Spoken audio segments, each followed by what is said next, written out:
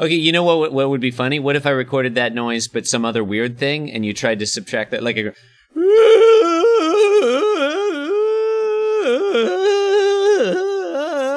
If you put that in as your sample and then it tries to subtract that noise from the podcast, but the podcast doesn't even have that noise in it.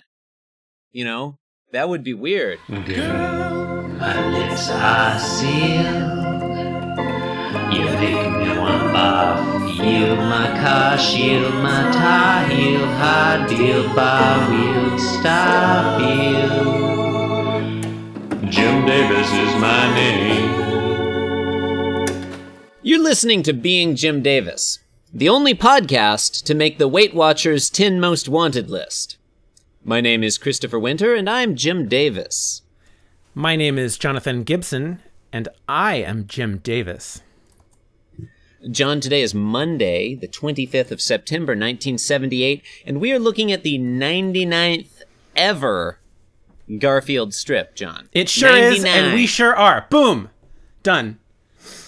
John, what? Look, I could go on for quite a while about this being the 99th strip, but we're trying to knock these out. We've got a lot to do today. So, John, hit me up with a synopsis. What happens in today's strip? Well, let me see what I can come up with off the top of my head with no preparation. I mean, look, if Monday. You need time to think, I will note that this is the final strip with No. I'm 11, a professional. 22, I'm 33, a professional. 44. Okay, go. I can do okay, this. I can do this. Okay, Monday. Last strip Monday. Before big number 100. September 25th, 1978. John Arbuckle. The final two-digit number. You're interrupting my synopsis. Garfield's. So, go on.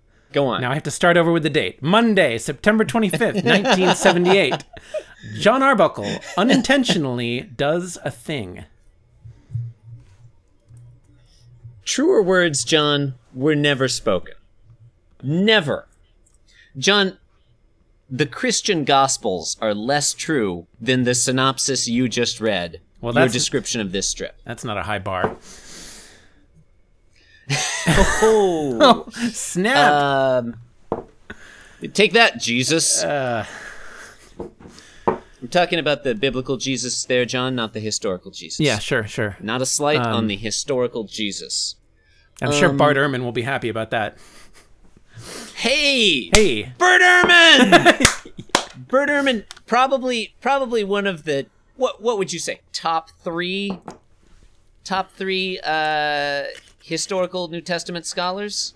Yeah, I'd say I'd put, I don't know. I mean, look, who else we would need you to get down put to up business. There? Robert Price? Who would you put in your top five? Oh, John Dominic Crossan, for sure. Oh, definitely. Yeah, I can't forget him. Definitely John Dominic Crossan. Maybe, I always forget how to pronounce this guy's name, but Giza Vermesh. Okay, I'm out. I just knew those two. The guy who wrote Jesus the Jew. Look, I think we did pretty well naming New Testament scholars. Something neither of us had planned to do. Sometimes you just got to take a ball and run somewhere you don't know with it. All right, so here's a comic strip. John, panel one. Panel one, we have John Arbuckle doing household chores. Always an exciting topic for the purpose of humor. Whistling the same tune he always whistles when he's doing a chore, John. Yes, a tune that was last seen tune in the strip from September 5th, 1978, in which he was giving Garfield a bath in his living room. Do you think that this is an old... that this tune has, like, sentimental value for him, John? Like, maybe his grandmother whistled this tune to him to help him sleep when he was a child? I think that's certainly possible. The tune being what? I didn't hear that. Oh, yeah. Yeah, it's coming back to me now. That's it. It's 1/8 note. Yeah, I don't know. I mean, given his expression, it doesn't seem like he's really thinking about it. Mm-hmm. He's just absent-mindedly whistling. And I'll tell you what. Mm-hmm. John Arbuckle's expression in this panel, this is what I'm going to tell you what. Uh-huh. I really like his expression. He's whistling. Does he look to you like he's really straining to whistle? look I how mean, he's got his poofed out lips are his puckered cheeks in, are. like, yeah. I mean, it looks like almost how like poofy he his cheeks are. just You don't- ate a lemon or something. Like, You don't I don't know, but need his eyes- to poof his- your cheeks out like that to whistle. well, it may helps. You know? Certainly I not don't to know. whistle a single eighth note. It's convincing, is what I'm saying.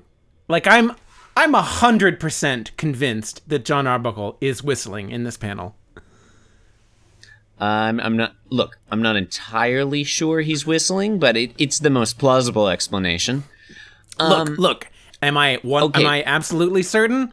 Okay, I just said that, but You said 100%. I'm not You said 100%. Look, 100%. I'm not epistemologically certain. Epistemically certain? Okay, John. I don't know. We One of said the two.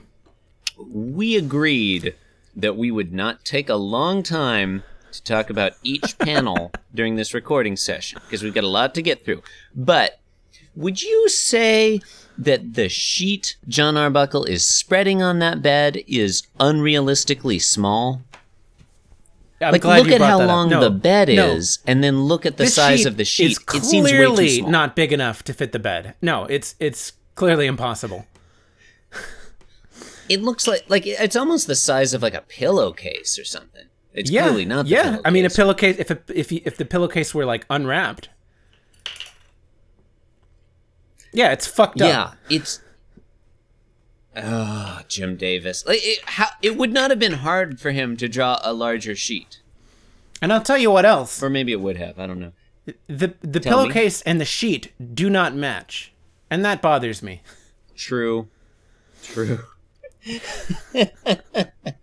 Okay, well, since we've started talking about the pillowcase, let's move on to panel 2A. All right. Panel 2 divided up into halves this week.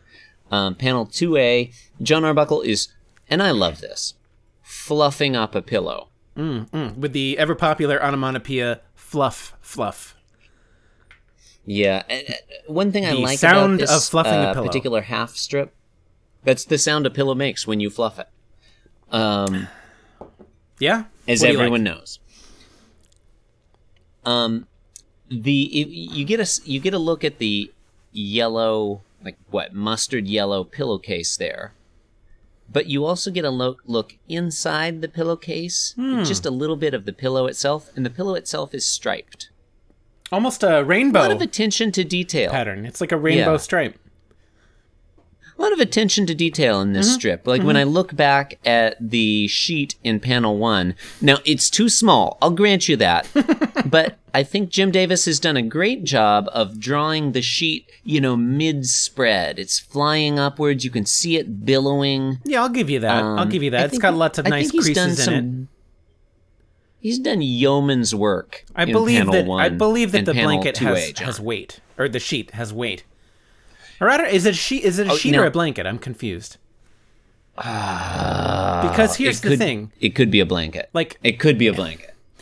well, if it's not a blanket, then where is the blanket? Because, I mean, maybe this is getting ahead of ourselves, but this That's will it. be the pillow will be the last item of bedding that John applies to this bed. You know, So you're saying you think he needs a blanket? I think so. I mean, Well, okay, don't forget, John.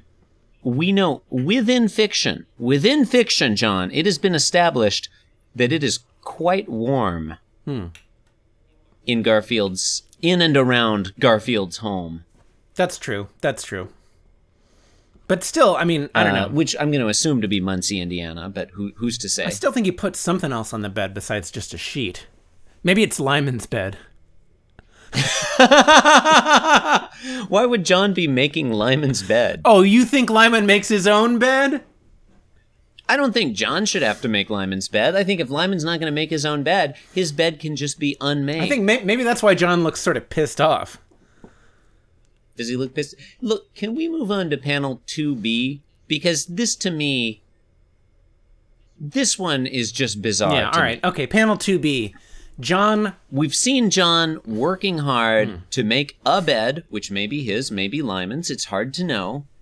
He completes the process. Hey, it's not He Garfield's. turns We know to his that. left. we've seen Garfield's bed. True. He turns to his left and calls out, "Garfield!" time to eat. And then in the final panel, John has left the scene, and we see a bed with a cat-shaped lump underneath the sheet, blanket, whatever, that John just placed on the bed, with a thought bubble emanating from it. And that thought bubble says, "I hate Mondays." Now, are we sure it's Garfield under the bed and not Lyman? I know "I hate Mondays" never is said it was Garfield's Garfield. catchphrase. You said it was cat-shaped. Could be any cat. Or anything shaped like a cat. Now, but to be fair, like, Garfield is the only cat we've met in the Garfield universe that hates True. Mondays. True. And You know- possibly the only cat that we've met in the Garfield universe. Yeah, definitely the only cat we've met. Few things about this strip overall. We get a very good look at this bed while John is spreading the blanket on the bed and fluffing the pillow. And there is no cat-shaped lump on the bed at the time. Yes. Where did Garfield come from? So in panel 1, I mean, there's just I no think we're- space that isn't visible, like underneath the blanket. Yeah, like we're supposed to believe that he's already under the blanket and John doesn't notice because he's busy whistling But in his panel single 2A, eighth-note tune. the But blanket, we see the blanket, and it's perfectly it's flat. It's perfectly Yeah. flat. So this one, And this John, one now doesn't that work then. No. Now that I'm looking at panel 1 again, it's worth pointing out, you noted that the sheet or blanket does not match the pillowcase. You correctly noted that. It also does not match the undersheet that is already on the bed, unless that is just the mattress. That might just be the mattress. And it also does not match the headboard. Because if you look at the... Okay, so the blanket sheet thing, if you look at the corners of it, it doesn't look thick enough to be a blanket to me. It looks very thin, almost paper thin. Yeah, it's not a fitted sheet. It's not. though. It's not. It's not like an undersheet. Yeah, I I mean that thing is deli thin. Wafer thin. Yeah, you know what? Maybe you're right. Maybe this is Lyman's bed. I picture John Arbuckle sleeping on a far more luxurious bed. Yeah, Arbuckle probably has oh. a. Yeah, totally. Probably like a 4-poster bed. Well, John, I know we've seen his bed already. we don't need to speculate. There is no need to speculate about the appearance of John Arbuckle's bed. We just step back to September 8th, 1978. That is a Monday, Tuesday, Wednesday, Thursday, Friday, September 8th, 1978. Is that the radio one? Yeah, that's the radio one. I mean, the bed in that episode doesn't have a headboard. It has a side desk. John is underneath what really appears to me to be a blanket. So these are different beds. It's a similar is what we're saying. Yeah. I think this is definitely a different bed, and I'm gonna back up your assumption. Your not assumption. You weren't assuming. Your supposition. Thank you. That this may well be Lyman's bed, Or at least the guest. That raises the guest a lot bed. of questions. Raises a lot of questions. Okay, you know what story I'm telling myself about this now? No, I don't. It's weird. Okay, we know it's not John Arbuckle's bed, right? That's been established in fiction. Yes, well established. We know Lyman has been staying with John Arbuckle at least off and on. Mm-hmm. We know it would be weird for John Arbuckle to make Lyman's bed for him, right? Do you think he's trying to kick Lyman out? I think Lyman has disappeared. I think and Lyman was just in yesterday's strip. Yeah, he was just giving Odie a steak. I remember that like it was Yeah. yesterday.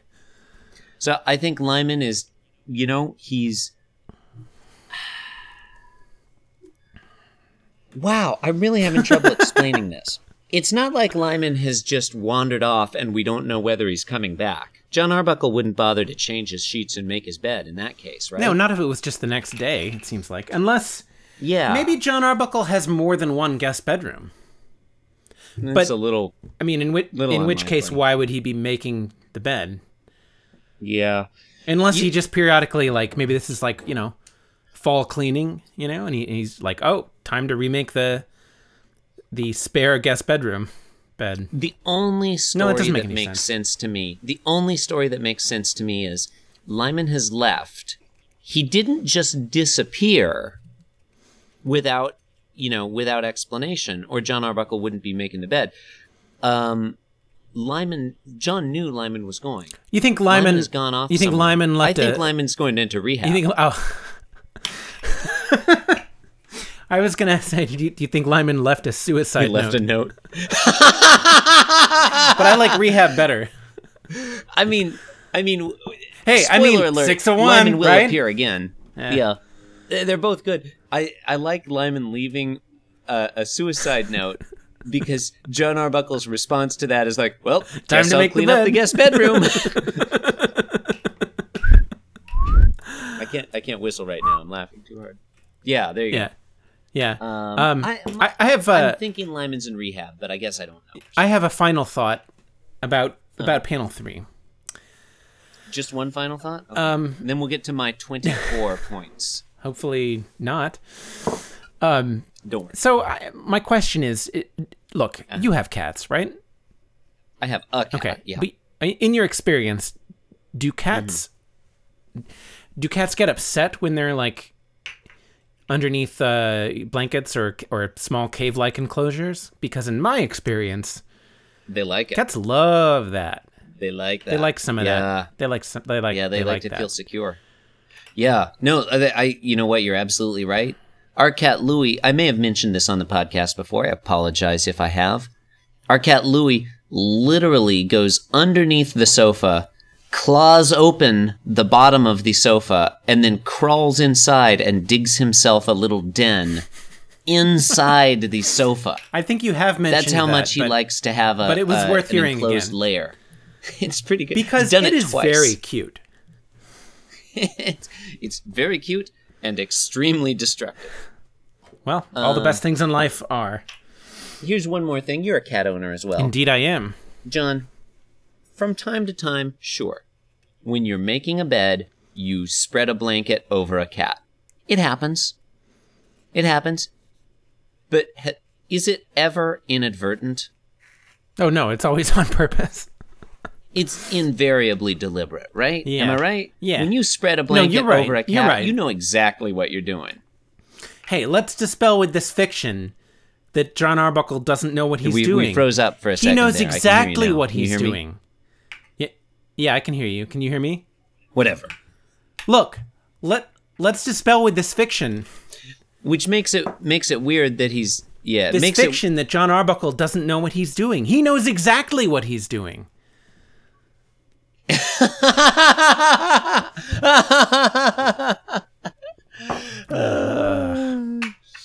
Yeah, It's John funny Arbuckle that I had to Sr. say that twice. Killed JFK.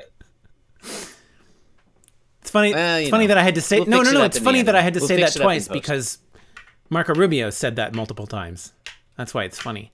Let me explain why yeah, it's that's funny. good. That was not That is intentional, funny. ladies and gentlemen. Explain it to me. That was totally Explain it organic. to me. Completely organic. Nothing. This podcast is very organic. Nothing but carbon. People often, John, when I talk to listeners of the podcast, I talk to fans, sometimes they hit me up on Twitter or whatever. They always ask me, how many drafts of each script do you guys do? Script. Right? Like, how long does it take you to workshop each episode's script? And how do you when I ever tell do them anything that it's- else in your lives? When I tell them that it's just an organic process, that it's all happened spontaneously, they're astounded. They can't believe it. Well, You've been listening to Being Jim Davis, the Fermi's Paradox of podcasts. You can support the program by leaving us a 5-star review on iTunes. You can visit our blog at www.beingjimdavis.com, where you can leave us a comment. You can send us an email, info@beingjimdavis.com. Oh, John. Yeah. Look, okay, I don't want to make this any longer than it already is. However, listeners may know there's a space of between a week to even a couple weeks between when we record a podcast and when it goes to air. Just parting the curtain a little bit here. So I apologize for bringing up something that's a little bit dated now, but we've received a lot of emails from helpful listeners writing in to let us know that there was a problem with my audio in some recent episodes. Number one, we appreciate your feedback. This is a community, and we really do depend on you to help us know what you love about Being Jim Davis, what you don't like, help us become a better podcast. However, I just want to remind listeners, info@beingjimdavis.com should be used exclusively for requests, queries about information about the podcast. If you want to report technical issues about the podcast, you're going to need to send those to techsupport@beingjimdavis.com. Now, the info people are supposed to forward technical issues on to the tech support people. We've asked them to do it, but they are overwhelmed with emails are flooding in, and they can't always forward things. So just, if you have technical issues, send those to techsupport@beingjimdavis.com. Requests for information, info@beingjimdavis.com. You want to buy tickets to the Philadelphia live show on Christmas Eve. That's tickets_Philly@beingjimdavis.com. If you wrote to any other address that I've said on previous podcasts, that was a mistake. Yeah, those So emails have been didn't get printed any out tickets. and then burned. Yeah, true. You can follow us on Twitter @beingjimdavis. Follow me Dr_Garfield. That's what I do use now. John? Oh, and I'm at Inscrutable Taco. I haven't Thanks for changed that listening. yet.